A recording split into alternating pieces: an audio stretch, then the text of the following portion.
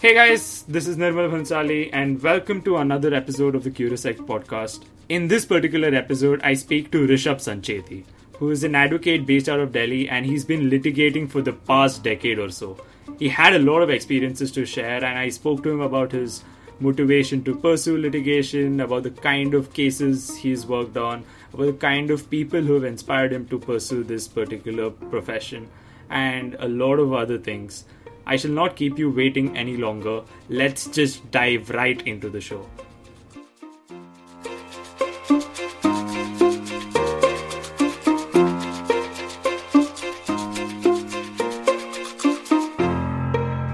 Hey Rishabh, welcome to the Curasec podcast. I'm really glad that you're here. Welcome to the show. Hi, thanks for having me here, Nirmal. Okay, so before we get into discussing your life and your career, I just wanted to know in brief about what it is that you exactly do and for how long you've been doing this. All right, so I graduated in 2006 from National Law University Jodhpur, as you know. I went for my master's for a year, actually 11 months, which was an Erasmus course. I did master's in European Masters in Law and Economics. And since then, I've been practicing. So I've been practicing law for close to 12 years now. Oh, okay. So, where have you been practicing? So I started my career at Jodhpur, and then since 2010, I've been practicing at the Supreme Court, and I do some other high courts also. So I'm based out of Delhi now. Okay. So, taking you a bit back, I wanted to know a bit about your childhood. Where did you grow up? What was it like? Do you think there are particular instances in your childhood which you still hold dear? Okay, answering them one by one. I grew up at Jodhpur. All my schooling was at Jodhpur. Uh, Instances from childhood which I remember. I remember going with my grandparents to Jain saints. Um, they are devout Jains. And today, when I practice law, I think a lot of understanding of things today I owe to what my grandparents taught me. So I have very happy memories with my grandparents and how they taught me about life, about world, about our existence and coexistence. Okay, so as a kid, did you always know that you wanted to do law, or were there other options that were available to you and you decided that law was for the best? Okay. I never thought I'll be a lawyer. And when I look back now, I wonder if I could have been or would have been anything else but a lawyer. When I was growing up, I thought I'll be a chartered accountant because Jodhpur, as you know, it produces the highest number of chartered accountants in the country, and especially the school that I come from. That's it's called Mahesh School. The full name is Maheshwari Senior Secondary School. Any given year, this school produces the highest number of chartered accountants, as in any batch of chartered accountants for past probably 3 decades. The largest number of students would belong to this school. So I was, as all my friends and all my cousins, I thought I'm all set to be a chartered accountant. It's quite serendipitous that I'm a lawyer. Oh, so how did you end up choosing law if CA was the end goal? It's quite a long story to tell you in as succinctly as I can. My brother was dealing with HCL computers. Uh, NLU Jodhpur had just started up. Mr. Lahoti was the first officer on special duty. The act was not in place till then, and university did not have enough funds. They said they'll go for HCL computers. So Mr. Lahoti knew my brother from before. He said, Raviji, if you can please send some systems, we would pay you when the fund comes because we don't have the fund right now. In that process, my brother happened to meet Professor Mitra, and when he came back home, he said, "Why don't you write for law?" And I was like, "Why law? I mean, why are you even saying this? I'm supposed to be a chartered accountant." And they're like, "Okay, give it a shot." So even though NLU Jodhpur I was the first batch, so this was the first time that people were writing for NLU Jodhpur, and there was no CLAT at that time. I was probably one of the few, if not the only person in my batch who did not write the exam for any other law school because I was very sure that I don't want to do it. Only because my brother insisted and he was able to persuade my parents that I should give it a shot. I did. I got, I think, admitted at the 13th rank in the entrance exam. And I distinctly remember the seventh day when I was there. It was compulsorily residential. So even though I happened to hail from Jodhpur, I was supposed to be living on campus. We had a makeshift campus. I distinctly remember I gave a call to my parents on the seventh day and I said, you please take me back. This is not the right place for me. This guy is mad, referring to Professor Mitra. I said he makes us work too hard. Our classes start 8:30 in the morning and 8:30 in the evening the last class would start and he calls this regimentation. And I said this is not what I'm supposed to do. I haven't done. I am quite a lazy guy and this guy is making me work hard. I haven't worked. So you can't do this to me. And my parents were like, okay, I mean, just try for a semester. If you don't like it, come back. And that's how it started. And how did you navigate through the 5 years in law school? In fact, what did you decide at the end of your first semester?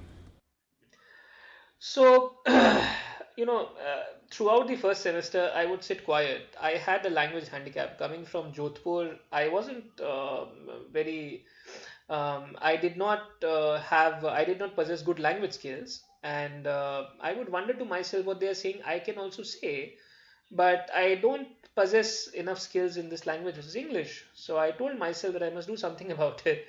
I went to Professor Mitra and said, you haven't given us a good English teacher. And Professor Mitra said, who told you that English would be taught by a teacher? You have to learn it yourself. It's a language.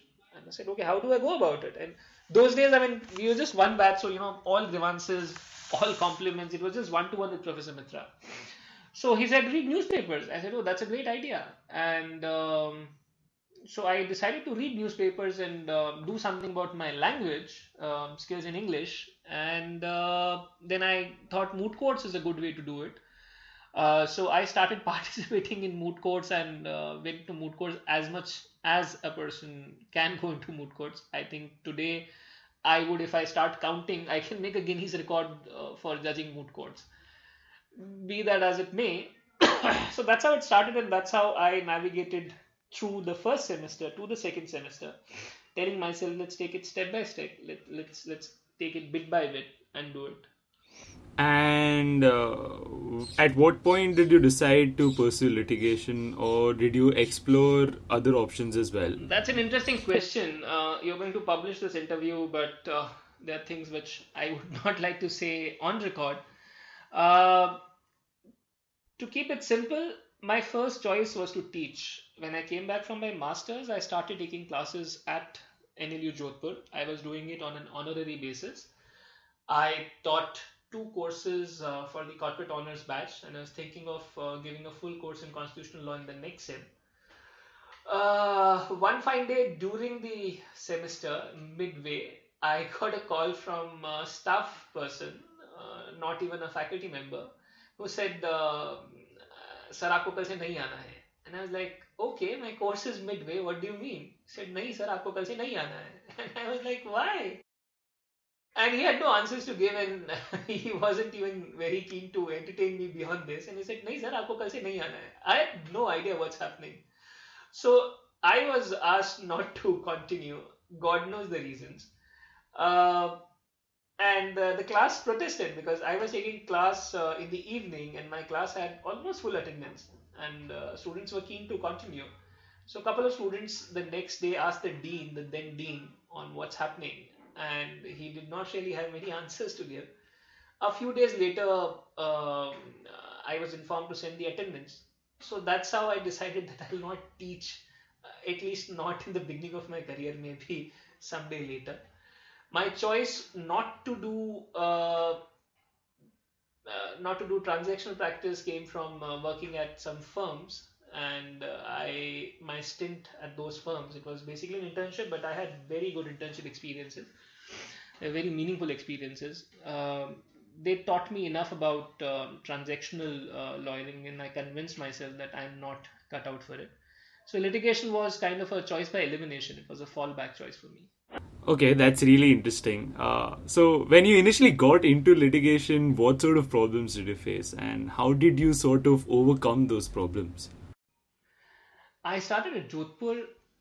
The typical problem that anybody who's a first generation lawyer would have, in fact even the second generation lawyers would have this problem, is how to establish yourself in litigation. I would ask my senior, sir, briefs कहाँ से आती है? And he'd say, आती है, have patience, अपने आप आती है. In my case, it was curious. I actually had interns before I had briefs. So, two students from NLU Jodhpur, Piyush Prasad and Ashish Vermani, they wrote me an email saying they want to intern with me, and I was very surprised. I told them I'm still a junior in another council's office, and this is not Bombay High Court where you can be a junior and you can still have your own practice. This is Jodhpur. They said, no, we are very keen to work with you. So I actually had interns before I had briefs, and it wasn't very easy, but it wasn't very difficult because my senior was very kind. He allowed me to argue, and as a result of that, I was able to pursue litigation very passionately. There were days when I have argued 20 admission matters when I was only 2 years at the bar, and that made it very easy for me to steer through because the more you argue, the more you can tell the world that you're out there, and people who find your work is good, they send you briefs. Okay, so I'm in my second year right now, and one of the major things that I have always heard about litigation is that it's a very grueling activity and that you keep on doing the same thing again and again. Did you ever find it to be boring, or did you find it too stressful when you were pursuing it? On the contrary, if you allow me to point out, I would say litigation is the most interesting thing that you can do with your law degree. There is never a repetition. Every day you have to get up and you have to dig your well and serve yourself something out of it. So every day is a new day. It may not be the same if you are, for example, doing transaction lawyering, or if you are teaching the other things that you can do with your law degree. If you are in a job, in litigation, every day is a new day and every day is a very interesting day. I mean, that's how it has been for me so far. And I believe when I look around, I believe litigation. It's very difficult to get bored out of litigation. Okay, I'll definitely keep that in mind. Another thing which I really wanted to know was when you're in this sort of a field and when you're entering this sort of a field, what sort of goals do you set for yourself? And 10 years after working in this field, what are the goals that you're now looking at? Okay, see, when it comes to setting goals, it's a very personal question. I would say it's easier to set milestones and give you a more generic answer on milestones. I think for a young lawyer, the first milestone is to be independent. A lot of people think that once they start getting the first few briefs, they should get independent. I would disagree. I think it's a great thing to be associated with the chamber, and your learning is always incremental when you spend more time in the chamber with a senior. When you are midway your career, you might decide that you would like to be a senior, so you slowly start counsel practice, or you decide that no, you want to specialize in a field, so you start focusing on that field. So you set your milestones accordingly, and at some point you have to tell yourself that and I'm speaking very personally, that you would now like to go,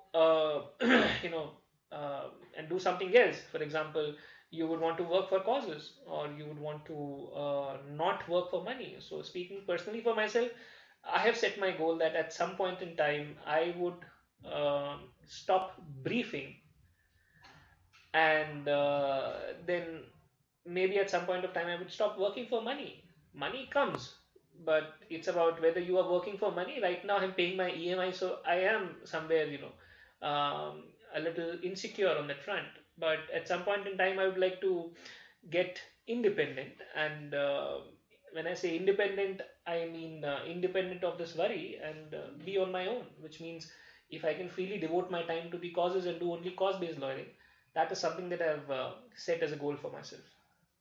When you entered the field, you were in Jodhpur, and right now you're in Delhi. What was the reason for this shift? And did you ever consider going to other cities like Jaipur or Bombay? Why particularly Delhi? Okay, the first few private side briefs that I received in Jodhpur, like I said, I was working with a senior who was a government counsel. So the first few private side briefs that I received in Jodhpur, I made it a point to ask for, per appearance fee, and that's something not many people at that point were doing in Jodhpur. Or probably no one was doing it on a regular basis. So all the clients would tell that, sir, आप बॉम्बे में दिल्ली में नहीं, आप जोधपुर में हैं. So I was always wondering, okay, then maybe I better be at Bombay or Delhi. And the move was slow and gradual. For some point in time, I was working both at Jodhpur and at Delhi, and then eventually I shifted to Delhi. And thanks to the fact that I've shifted to Delhi, I now get to go before many other high courts, and I also do matters in trial courts. So going to Delhi is translated into working at many other forums in many other courts, and not being limited to one court. When you're talking about milestones, you mentioned how a litigator can choose to specialize in the sort of cases that he's working on. I really wanted to know what sort of cases do you work on right now, and whether you have any particular preferences with regard to your case, or is it something you decide on a general basis? See, at Supreme Court level, most of your cases are where you're looking for a question of law. So it is not necessarily a subject specific practice, but it's about your skill on whether you can find a question of law in a given set of facts. That apart, by choice, I like to work on commercial side matters and I like to work on criminal side matters. I pursue cases where death penalties are awarded, and I work with a team of lawyers who have so far saved about 23 people from the gallows. Oh, wow. That's something that's really amazing. Okay, over the course of the past few years that you've been in this field, I wanted to know about the sort of people that you look up to. Whether it has changed from when you entered the field to right now. Like, who are the sort of idols that you have in this particular field? I would always say Nani Palkiwala has been an idol. I have always looked at him and his way of lawyering as something that I would like to emulate. He's too great, so I'm too far, but I still try, and that hasn't changed. That apart, I think in litigation, you learn from everything, you learn from everybody. You learn from people who are senior to you, without doubt, but you also learn from people who are your colleagues, who are your junior colleagues. Learning is everywhere when you're in litigation, because when you're in litigation, you are presenting a set of facts before a forum where the dispute may be, for example, if you are before the APTEL, it may be an electricity dispute. If you are before TDSAT, it may be a telecom related dispute. So there is so much of variety in litigation that you keep learning and you learn from everything and everybody. You just have to be a very keen observer when you're in litigation. When you started working in Jodhpur, you were a junior associate. And I'm sure after 10 years now, I'm guessing that there are lawyers who are working under you right now. So, how was that shift for you from junior to senior, and how are you handling that burden? Is it too stressful for you to manage your associates right now? Okay, so yes, I did work as a junior associate with someone, but there are no people working under me. In our office, we have a very clear idea of everybody being at bar, everybody being a counsel. So there are no juniors in our office. We're all colleagues. That apart, managing a practice has its own burden. You're right. It's not easy to manage a practice. There are too many things that you have to worry about. And if you ask me how do I manage it, I manage it by worrying my share of things and making my way through. And how has managing your practice been like? What sort of impact has it had on you? Have you ever felt that, you know what, this is too much to handle for me? Okay, it's like this. When you're in litigation, you are basically you are in a service, you are in a service industry, and ultimately your idea is to deliver to the satisfaction of your client. So if you ask me if this has worried me, not really. But yes, you have to be prepared to be able to deliver your services at any point in time. I, along with a few friends, took a call when the day petition for Yaqub Menon was dismissed that he still has a right left. There are a lot of people who are against this, and I kept telling everybody, including my family. Some of my family members, they got their resistance registered that this is not fair. You should not really be working for a terrorist. And I only told them this: if I was a doctor and if I had a soldier who came and a terrorist who came in front of me, and both were injured, both had bullet injuries, would I, as a doctor, make this choice or say that I'll not operate the terrorist, I'll only operate the soldier? If a doctor would not do that, if a doctor would operate both of them with equanimity, Why should a lawyer discriminate? It is my choice to take up the brief that I like, and my idea is I'll not judge my client. I'll only protect whatever right he or she may have. So, to the last right available in the Constitution, if one has, I'll stand there to protect it. Does it ever become hard for you to, maintain this line between your work and your family or personal life? Like, when there are instances like the one that you just mentioned, what do you do? Do you talk about such cases at home, or how are you able to maintain this line very clearly? Okay, I'm lucky on that count. My wife is also a lawyer, so things are easy. I believe otherwise it becomes difficult for a person in counsel practice because it's very difficult to mark that work-life balance. Okay. It does get very hectic, but I believe that's with everyone, even people who are in transaction lawyering. It's very hectic. You must have heard about long hours in the firm, etc. So life is not easy anywhere with a law degree. Okay, that's obviously true. All right. So, what's a normal working day for you like? For example, what have you been doing for the past 1 week or so? If you could give us a brief outlook of what a normal day for you would be. Okay. I usually prefer to get up early. uh, Morning time is the best time to mark briefs and read. I start for office or court, as the case may be, by 8:39. I try to finish my day's work as early as I can. So I always carry a few things on my iPad or my phone, or maybe on a brief with me to read or to mark. And the day would end only when the last client is out of your office. So that's something you can never decide. Oh, so how often do you get free time? Like, do you take breaks or vacations, or is it something that's not really possible to plan and it happens on the spot? It happens. In the last few years, I have cancelled so many vacations I can't tell you. But I've taken some of them, without any plans, and those have been the most fun vacations I ever had. So, yes, I mean, like I said, it gets hectic, but then you do get your free time. For example, I always thought that vacations are not a good idea. Supreme Court has long vacations, but being in Supreme Court for a few years, I realized you need vacations because otherwise you at times work 7 days a week and 30 days a month, and you can't help it. So you do need these many days to go back to your family, because there are a lot of people who are working in Supreme Court but whose families are elsewhere. So they need time to go and catch up with their families and meet their relations, and do all kind of things that anybody would do. So that's why vacations are important. But then sometime after, I also realized that Supreme Court vacations are the best time for juniors, because a lot of seniors are not around, and some of the best briefs that I have argued, I got to argue during vacations. So it's a mixed bag. Oh, okay. So, in terms of cases, what are some of the most important memories that you've had over the past 10 years?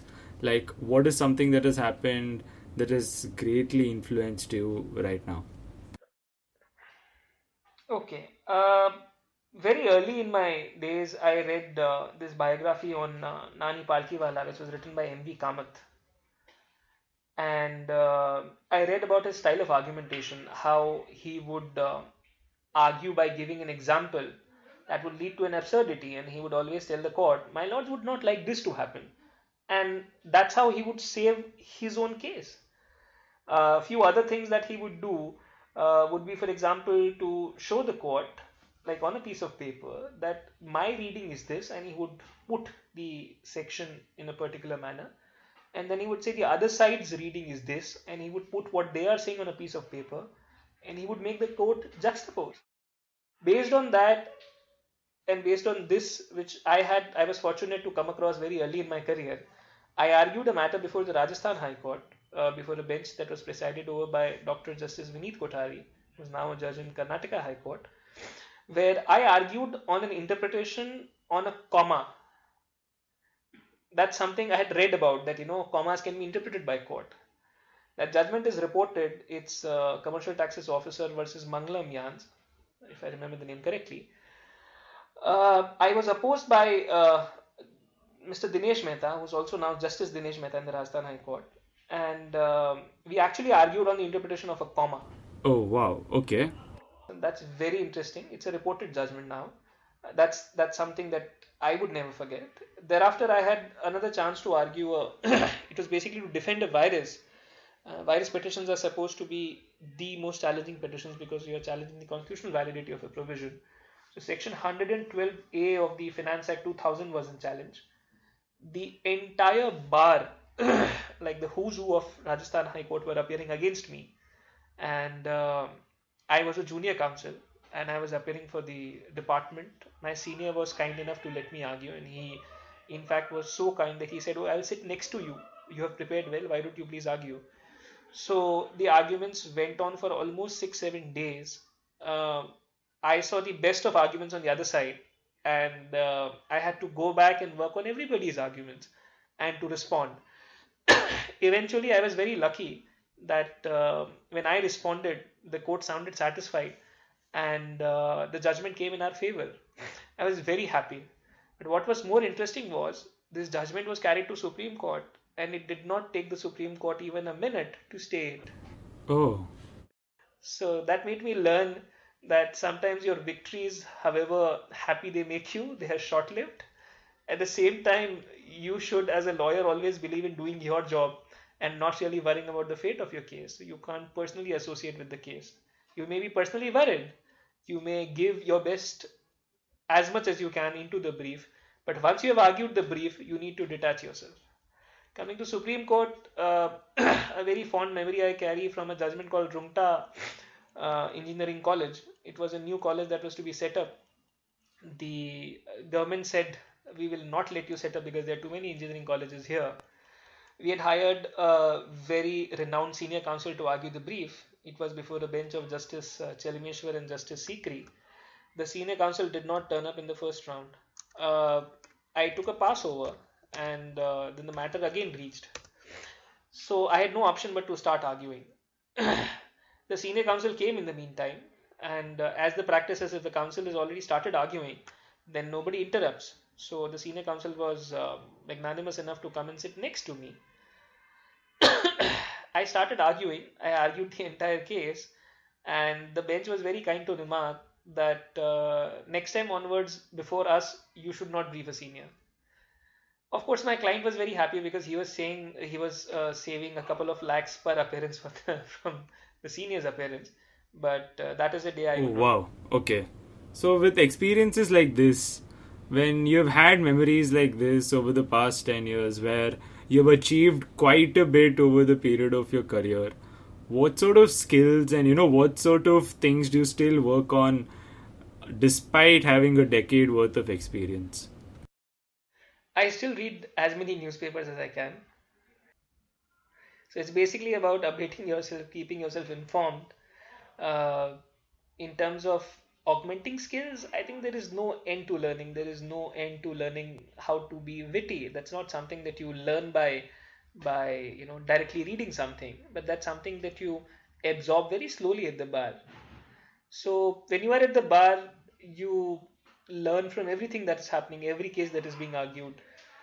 At times, there's a senior counsel who's arguing against you, and the court says something that makes you learn, oh, I should not do this. And there are things which you, like I said, I pointed out, it's a convention in Supreme Court, which is followed almost in all courts for that matter, that if once a counsel starts arguing, then even if a senior counsel comes, the person will not interrupt. Likewise, if somebody is on legs and the day has ended, the next day that person is supposed to be there and resume, come what may. So these are all things which you learn very slowly, and every day when you step into the court, you're supposed to be more sincere and more humble. So, this is something which I've been wondering for a while now. Do you have any plans in the future of being a senior advocate, or have you ever considered getting back to teaching? If you give me a if you give me a choice today between teaching and being a senior counsel, I would go for teaching. But like I said, I've realized it's not very easy to teach. There's too much of politics there. And usually, what happens is when you go and teach, you ought to be very good with your subject matter. So these days, what I prefer to do is to teach small courses. where I can contribute to a particular area of law, and where I feel that I have something to share. As far as being a senior counsel is concerned, I've never thought about it. Uh, the reason is this: whether it is elevation or being a senior counsel, these are things which are a matter of honor, and this is something that is always conferred upon you by the court. So these days, though the rules have changed and you have to apply and etc. etc. But I think very old school on that count, and I think a counsel should only keep doing their work. Whether to be and what to be is something that only time decides. Oh, okay. And have there been instances in the past where you possibly felt that, oh, I could have taken a better decision or made a better choice? Like, have you had regrets over the past few years of any of the decisions that you have taken in your career? In the long term, not really. I don't have any regrets. Um, I haven't really felt sorry or felt bad for any decision that I've taken, because I fundamentally believe it's okay to do some mistakes. It's okay to be wrong sometimes. You can't be right all the time. It's very important to learn from your mistakes. So something that applies to counsel practice also applies to life. I mean, you give it your best shot, and then whatever is in the destiny would come. How how do you handle important losses that you face in cases? Like, you might have worked really hard on a particular case, but you were not able to get that order passed or judgment passed in favor of you. So when you look back, how do you handle and how do you view these sort of cases? See, probably I'm repeating myself, but if you think as a counsel and if you are sincere to the brief, you would never feel that having lost the case is a loss. Ultimately, as a counsel, you're only assisting the court to reach, to the end that is justice. Maybe justice demanded that your client must lose. As a counsel, your duty is only to best protect your client's interest. It is not to protect your client's interest in any case, in every case. Yeah, that makes a lot of sense. I never really thought of it in that manner. Like, when you're studying law, one of the things that we always end up thinking about is what would have happened if the other lawyer would have won, or what would have happened if the other lawyer would have lost.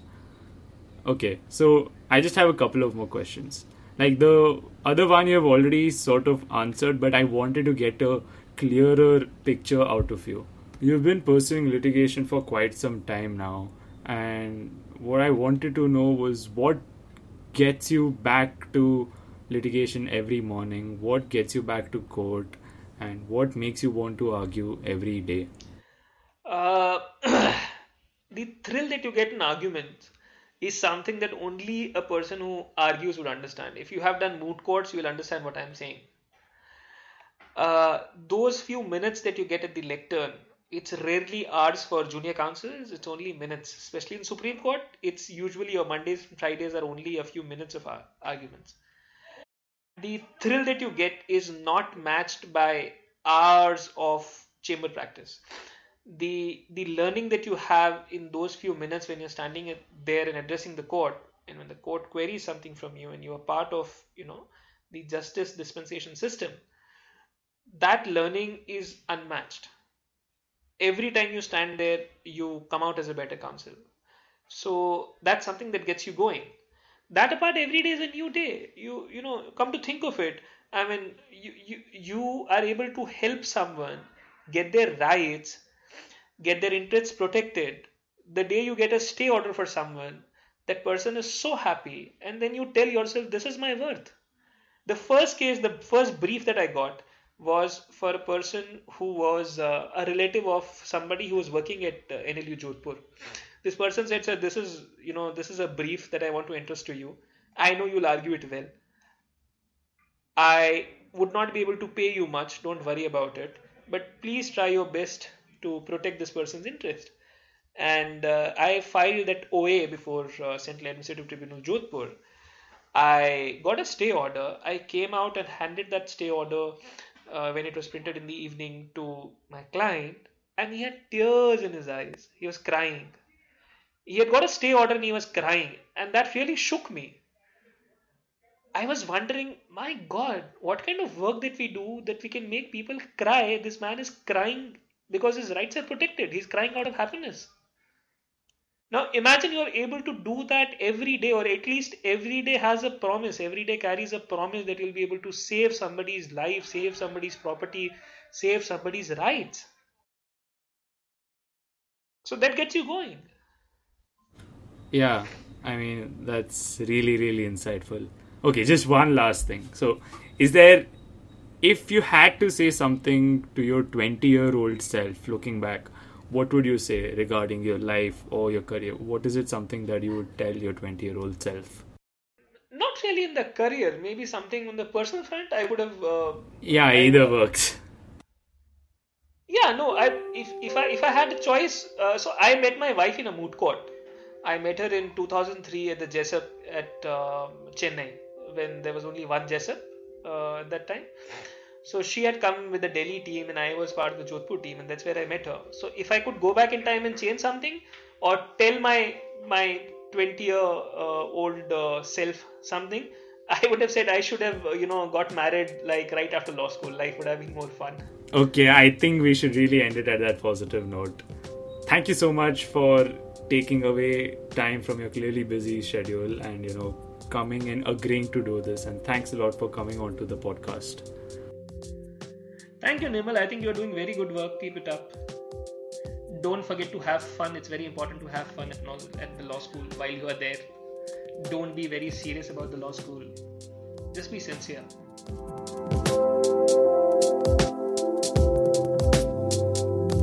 Thanks a lot for listening to the Curasec podcast. I hope you enjoyed my interview with Rishabh Sancheti. I must sincerely thank him once again. So when we were recording this interview, he already had a bunch of cases on hearing the next morning itself. He still took quite some time to have this conversation with me. I thank him once again on coming to the show. Now, if you haven't already done this, I really request all of you to subscribe to my podcast on Pocket Casts or iTunes or wherever it is that you listen to my podcast.